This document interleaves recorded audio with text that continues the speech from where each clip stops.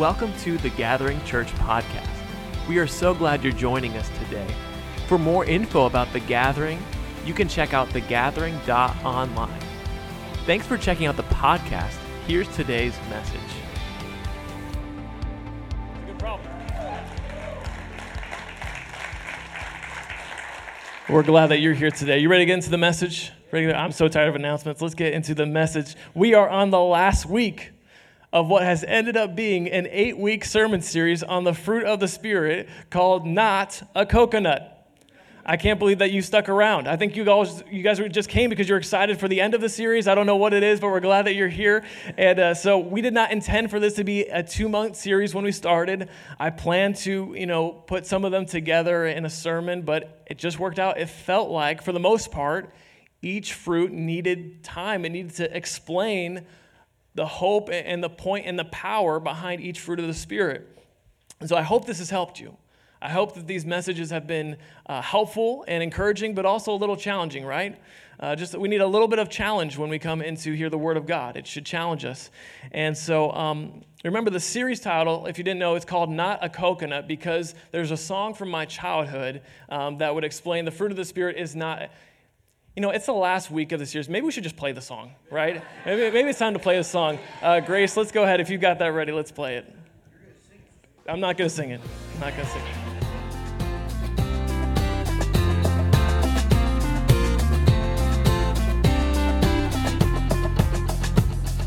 The fruit of the Spirit's not a coconut. Fruit of the Spirit's not a coconut. If you want to be a coconut, you might as well hear it. You can't be a fruit of the Spirit, cause the fruit is love, joy, peace, patience, kindness, goodness, faithfulness, and gentleness, and self-control. Love, joy, peace, patience, kindness, goodness, faithfulness, and gentleness, and self-control. All right, you can cut it there. You got the idea. So what that song does is it goes through every random fruit that you could think of, and I promise you, I did not know when I turned that song on to play it and to hear it for the first time in a long time, I did not realize it was going to say coconut first. That was from God. That was not me. God and I both know that the coconut is the worst tasting, smelling fruit, so put that first. I'm sorry. Okay, all right. It's the last time you have to hear that from me. Okay, today we are concluding with the last, but one of the most important fruit of the Spirit, with self-control. Self-control. Today's message is called Control Issues. Is anyone willing to admit they have some control issues? I would say, wow, a lot of hands, a lot of people willing to be honest. Sometimes I have remote control issues, like I have to be in charge of the remote, and I'm thankful that football season is almost here, and I don't want to brag, but when it comes to watching football, I am very good at fast-forwarding between each 30 seconds between plays and just watching play. Fast forward, play. I'm so good at that, but I have to have the remote in order to do that. I can't do it otherwise. Shanna does things well, but fast-forwarding through play is not her strength. So remote control issues. Maybe you have to be the one in the driver's seat. You have to be the one driving the car. You can't someone else driving. No. It freaks you out. It panics you. You have to be the one driving. Maybe you have to be the one that's in charge of the meeting, right? There's a meeting and you're sitting there. What's the agenda? What's happening? This is boring me. I'm distracted. I have to be in charge. Control issues. You might have struggles controlling a car or having to have the remote, but do you have control over yourself? Can you have control over yourself? Are you able to tell yourself, no, I don't need this? To say no to an indulgence, to a temptation, no to having to have more. Control issues. And I want to start by looking at the importance of the quality of self-control. We're going to start in 2 Peter chapter 1. Let's read the verses 3 and 4. It says, His divine power has granted to us all things that pertain to life and godliness through the knowledge of Him who called us to His own glory and excellence, by which He has granted to us His precious and very great promises, so that through them you may become partakers of the divine nature, having escaped from the corruption that is in the world because of sinful desire. So this is just the setup, but it's important to remember that it is the power of God. It is the divine power of the Lord that gives us all things concerning life and godliness. All things. We can receive his promises and become partakers of God's kingdom. And now because of God's power, because he's granted us godliness and life, here's what we should do. Look, read what happens next. Verses 5-7. For this very reason, Peter says, make every effort to supplement your faith with virtue, and virtue with knowledge, and knowledge with self-control, and self-control with steadfastness, steadfastness with godliness, godliness with brotherly affection, and brotherly affection with love. So because you know that the power of God has granted you life, you should add to your faith these qualities, these virtues. We see the virtues and the qualities: steadfastness, we see knowledge, we see godliness, brotherly affection, love, and we see in that list, among important things like love, we see self-control. Self-control is a virtue that should be added to your faith. Peter explains why next. Read the next verse, verse 8. He says, for if these qualities are yours and are increasing, they keep you from being ineffective or unfruitful in the knowledge of our Lord Jesus Christ. Remember, last week we said the fruit of your life. We said the good things that come from your life, the outcomes of your life, they have to be sustained by the fruit of the Holy Spirit. We are not good on our own. We have to rely on the Holy Spirit. So Peter is saying you need self-control to be increasing in your life if you want to have an effective and fruitful life. And then Peter says, this is what will happen if you lack self-control. Read the next verse, verse 9. If you lack self-control, he says, for whoever lacks these qualities is so nearsighted that he is blind, having forgotten that he was cleansed from his former sins. Peter says, if you're lacking in self-control, you are nearsighted. How many in here are nearsighted? I'm raising my hand. I'm nearsighted. If you need a reminder, nearsighted means you can see near to you, but you cannot see far away from you. If you're farsighted, you can see far away from you. You can't read the book in front of you, right?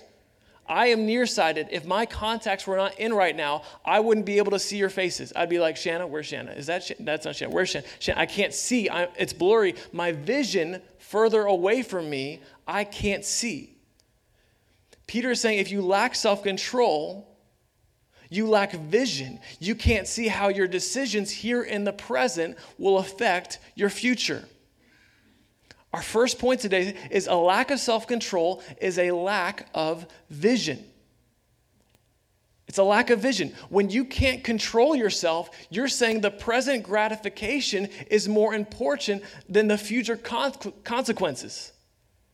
You're saying, I'm so caught up in what I could have right now that I don't care about what it could damage, what it could cause later on. You think I can release my anger on someone and I'll feel better right now, or I can choose to restrain myself and maintain a good relationship with that person and work through our differences. I can give into temptation right now. It feels good in the moment, or I can choose to say no, strengthen my self-esteem, and have a good conscience because I chose the higher path. I can give into eating that second or third piece of pie that I didn't really need, or I can choose to say no and defend and strengthen my willpower and be content with what I have. Does this affect anyone else? Is it just me? I just want to make sure. It's really quiet in here. It got really quiet when I started talking about self-control. It's fine when I was talking about the Hope Center, but when I talked about self-control, it got really quiet. Okay. Self-control is asking the question, how does my decision right here in this moment affect my future? Self-control has vision. At the end of this message, we're going to look more at 2 Peter, but I want to turn to our main passage, our main story. We're going to look at a man who struggled with self-control. We're going to look at the story of King Solomon in 1 Kings. Remember, Solomon, he became the king after his father David. He took over very young in his life. We're going to kind of linger around this story. We're going to start in 1 Kings chapter 3. Let's read these first 3 verses together. It says, Solomon made a marriage alliance with Pharaoh, king of Egypt. He took Pharaoh's daughter and brought her into the city of David until he had finished building his own house and the house of the Lord and the wall around Jerusalem.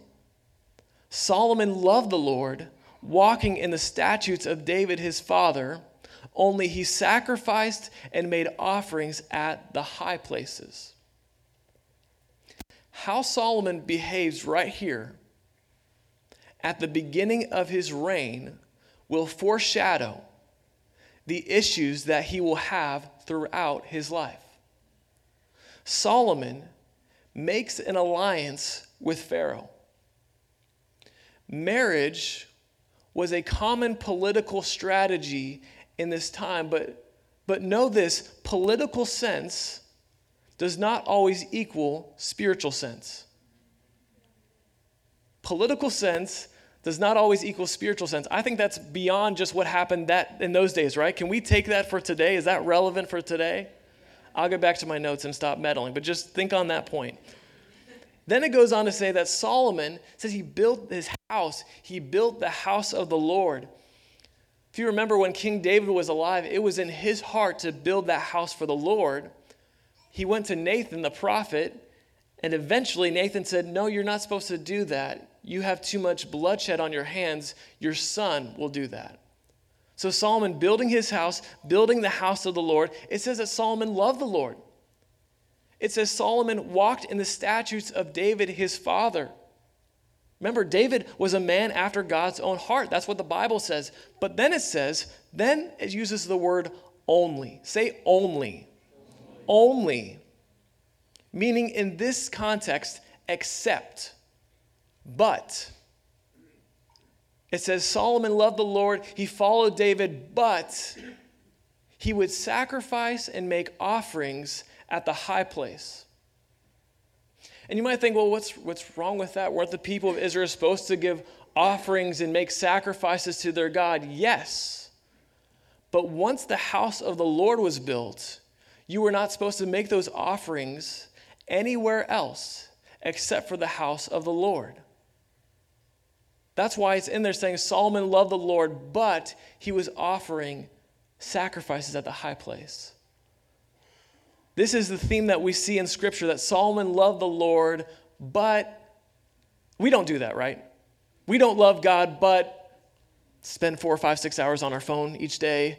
We don't love the Lord, but, we watch things that sear our conscience and looking at things we shouldn't. We don't love God, but this, but that. This is the beginning. This is how it starts for Solomon, as he gradually slips away from the presence and honoring of God. We see this inconsistency, this struggle as king. And let me show you what happens next. And in the next verse 5 through 9, it says this: At Gibeon, the Lord appeared to Solomon in a dream by night. And God said, ask what I shall give you. And Solomon said, you have shown great and steadfast love to your servant David, my father, because he walked before you in faithfulness, in righteousness, and in uprightness of heart toward you. And you have kept from him this great and steadfast love, and have given him a son to sit on his throne this day. And now, O Lord my God, you have made your servant king in place of David, my father. Although I am but a little child, I do not know how to go out or come in, and your servant is in the midst of your people whom you have chosen, a great people, too many to be numbered or counted for multitude. Give your servant, therefore, an understanding mind to govern your people, that I may discern between good and evil, for who is able to govern this your great people? So God appears in a dream to Solomon. He says, ask whatever you want. Whatever you want, I will give you. And Solomon, with humility, earnestly asked, God, can you give me the wisdom to know how to lead these people? He says, I'm just a kid. I don't know how to go out and come in as a king should. I don't know anything about that. Will you give me the wisdom to do that? And I'd encourage you, if you are ever in this position with God, I would say asking for wisdom is not a bad way to go. God is happy with this request from Solomon. It says not only does God give him that wisdom, he gives him the riches and the fame that he didn't ask for. And so Solomon moves forward and says God is pleased with him. And so allow me to simulate the story further into the story of Solomon. We know that very soon on he has a dilemma he has to address. He has two ladies, one who has a child and the other their child has passed away, and he has to use wisdom on how to determine what child belonged to which mom. And then there are stories later on that Solomon begins building the temple, building his house, building these things, and then God appears to Solomon a second time. I want to show you the second time. In 1 Kings chapter 9, we're going to read these 8 verses. And I know it's a lot of reading today, but the word of God is the best thing I can give you. So I'm sorry, not sorry. But here we go. Verse 1. As soon as Solomon had finished building the house of the Lord and the king's house and all that Solomon desired to build, the Lord appeared to Solomon a second time, as he had appeared to him at Gibeon. And the Lord said to him, I have heard your prayer and your plea which you have made before me. I have consecrated this house that you have built by putting my name there forever. My eyes and my heart will be there for all time. And as for you, if you will walk before me as David your father walked, with integrity of heart and uprightness, doing according to all that I've commanded you, and keeping my statutes and my rules, then I will establish your royal throne over Israel forever. As I promised David your father, saying, you shall not lack a man on the throne of Israel. But if you turn aside from following me, you or your children, and do not keep my commandments and my statutes that I've set before you, but you go and serve other gods and worship them, then I will cut off Israel from the land that I have given them.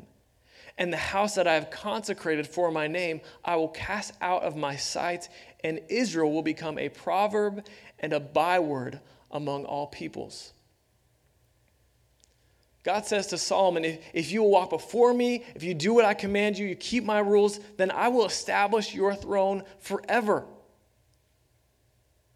The first time that God appears to Solomon, it marks the beginning of his reign as king, the beginning of his greatness. But this second appearance right here, it actually marks the end of his rise.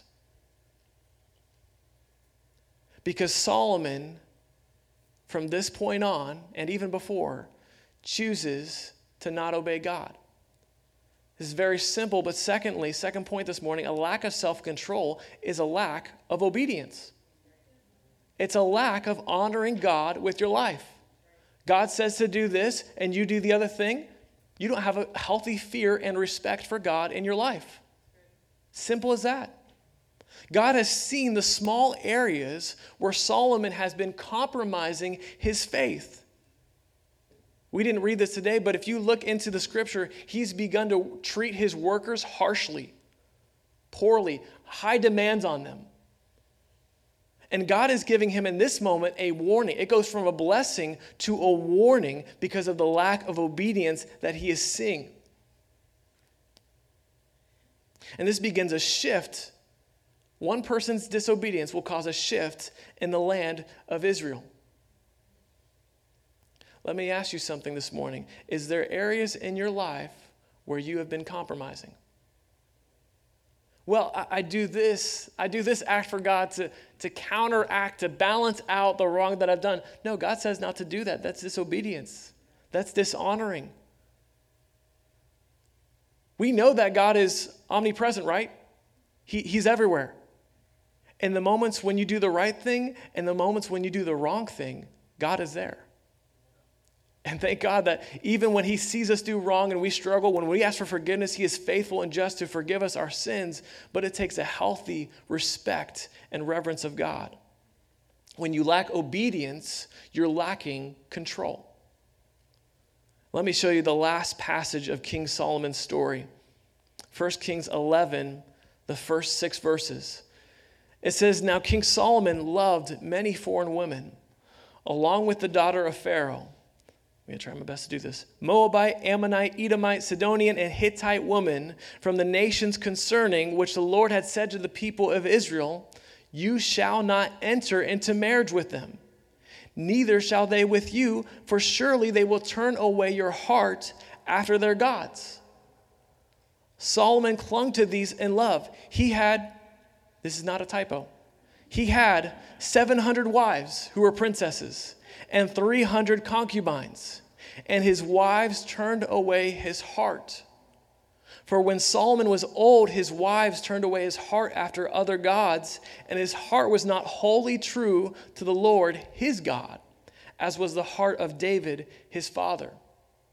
For Solomon went after Ashtoreth, the goddess of the Sidonians, and after Milcom, the abomination of the Ammonites. So Solomon did what was evil in the sight of the Lord, and did not wholly follow the Lord as David his father had done. And unfortunately, we come to the demise, the tragic end of King Solomon's life here. He's had encounters with God. He's received warnings from God, but yet he has pursued women that have taken away his heart from God. Make sure you understand, the issue wasn't the foreign women that he associated with him. It was the fact that they were pulling his heart away from God. They were pulling him to worship other gods. It says abominations. These weren't things that were just different from God Yahweh. No, they were directly against, in violation of the commands of our God. You might say, well, Matt, what is all these things that Solomon is doing? How does that really have to do with self-control? Because as I read this, I realized when people make mistakes like this and they do stupid things, we say, how could you do that dumb thing? How could you be so foolish? Where were your brains in that moment? But we know that Solomon has brains. He's literally the wisest man who's ever lived. The Bible says there's never anyone before him that was wiser, never anyone beyond after him that would be wiser than. He is the wisest man that's ever lived, and yet he couldn't do this, not because he didn't have wisdom, but because he didn't have self-control. Self-control. You can have all the wisdom. You know, have you heard of street smart and book smart? Right? Solomon had the book smart, or he had the street smart. I don't know which one he had, he didn't have. But he did not have self-control. When you lack obedience and you lack vision, you have a lack of self-control. Solomon refused to see beyond his situation. He said, I've got 1,000 women. I've got 1,000. But yet he could not be content with what God had given him. And remember, it started all the way in the beginning, when he had a political marriage with Pharaoh's daughter that started it. He couldn't be content with finding a woman. You think God didn't have a woman plan for him that would have been a godly wife to him? God had a plan for him. He chose his own plan. And our third and last point, a lack of contentment leads to a lack of self-control. You lose control when you lose being content. If you're content in your situation, it will increase your self-control. You say, I don't need to look around. I'm content. I don't need to get upset. I don't need to start yelling. I'm content with the situation. I don't need to eat more. I don't need to spend more. I'm content with what I have. When you lose being content, you lose your control. The beginning, we looked at 2 Peter. I want to go back to that scripture as we get ready to close here in a minute. Read verses 10 and 11. It says, "Therefore, brothers, be all the more diligent to confirm your calling and election, for if you practice these qualities, you will never fall. For in this way there will be richly provided for you an entrance into the eternal kingdom of our Lord and Savior, Jesus Christ." Peter says if you practice these qualities, remember the qualities, self-control, steadfastness, brotherly affection. If you practice self-control, Peter says you will never fall. You can't fall when you're in control of your emotions. You can't fall when you're in control of the temptations that come against you. When you bind those and don't allow them to have authority in you. You can't fall down because you're content with what God has placed in front of you. Worship team, you can come join me. Controlling yourself, restraining yourself, taking charge over yourself. We all experience multiple opportunities each day to exert self-control or to give in. You know, do I give in to the anger or do I choose self-control? Notice I didn't say get angry, but the actions that take place because we're angry. Do I choose to lust or do I choose self-control? Do I choose to spend that money or do I choose self-control? Do I choose to watch another movie or do I choose self-control? And notice all those things I said, not all of them are sins. It's not wrong to watch another movie unless God has told you that time He wants to spend with you. Am I allowing my money or my phone or my desires to control me, or am I in control of them? Self-control is having vision, it's having obedience, it's being content. If you're struggling with self-control, I would encourage you to look at one of these three aspects and see, okay, when I struggle, maybe I need to take a moment and remind myself that what happens right here will affect my future. Maybe you need to take a moment when you're struggling with self-control and say, God is with me in this moment. I need to be obedient to Him and not what I want to do. Maybe in that moment of self-control, you say that I need to be content with what God has given me. I don't need more than what God has given me. I'm content with what He's already placed in my life. Maybe you're struggling to control yourself because you aren't being content with what you have. You want to raise your voice and lose your temper because you're not content with your work status. You're not content in your marriage. You're not content in your family. If you increase contentment, you might increase self-control. Would you stand with me this morning as we close? I want to share one more scripture with you from Proverbs on self-control. Proverbs 16:32 says, "Whoever is slow to anger is better than the mighty, and he who rules his spirit than he who takes a city." Some versions of that scripture, instead of saying ruling your spirit, it says self-control. It says he who has self-control is better than he who takes a city. Meaning having control over your flesh is of greater significance than conquering someone else. Having control over your urges, being able to dominate the will inside you, the fleshly nature, being able to dominate that is better than taking an entire city. This morning, I want to give you an opportunity. I don't want to just pray and say, God bless you, have a great day. I want to give you a moment because these are difficult things to work through. Self-control takes building up. It takes strength. It's a fruit. It's not a gift of the Spirit. A fruit means it takes time to grow and cultivate in your life.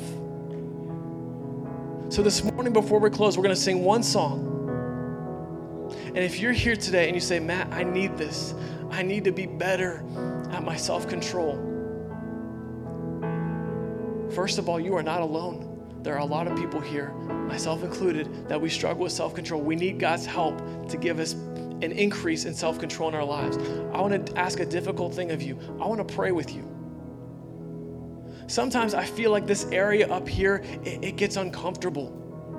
What if someone sees me? What will they think about me? Here are three things I want you to think. When you see someone move to the front, say, oh, that's a person right there that is investing in their relationship with God. Say, oh, that's a person right there that is brave enough to say, I need support, I need encouragement, I need partnership in prayer. That's a person right there. Their spirit is alive and they are receiving and they're responding to the word of God for their life. That's what this is down here. I don't know if you grew up in church or not, but that's the stigma that sometimes happens here. Like, oh, well, we know so-and-so. He always gets upset when the Browns lose. He loses self-control and struggles. This is a place where people become healthier. They grow as the person, the man, the woman that God has called them to be. So the worship team is going to lead us in a song. I'm going to be down here. If you want prayer, come on up towards me. If you just want to make your way to the front and worship God and focus on Him and get past the distractions around you, you do that. Can we take a moment to grow in our walk with God before we leave here this morning? Let's worship. Thank you for listening to today's message.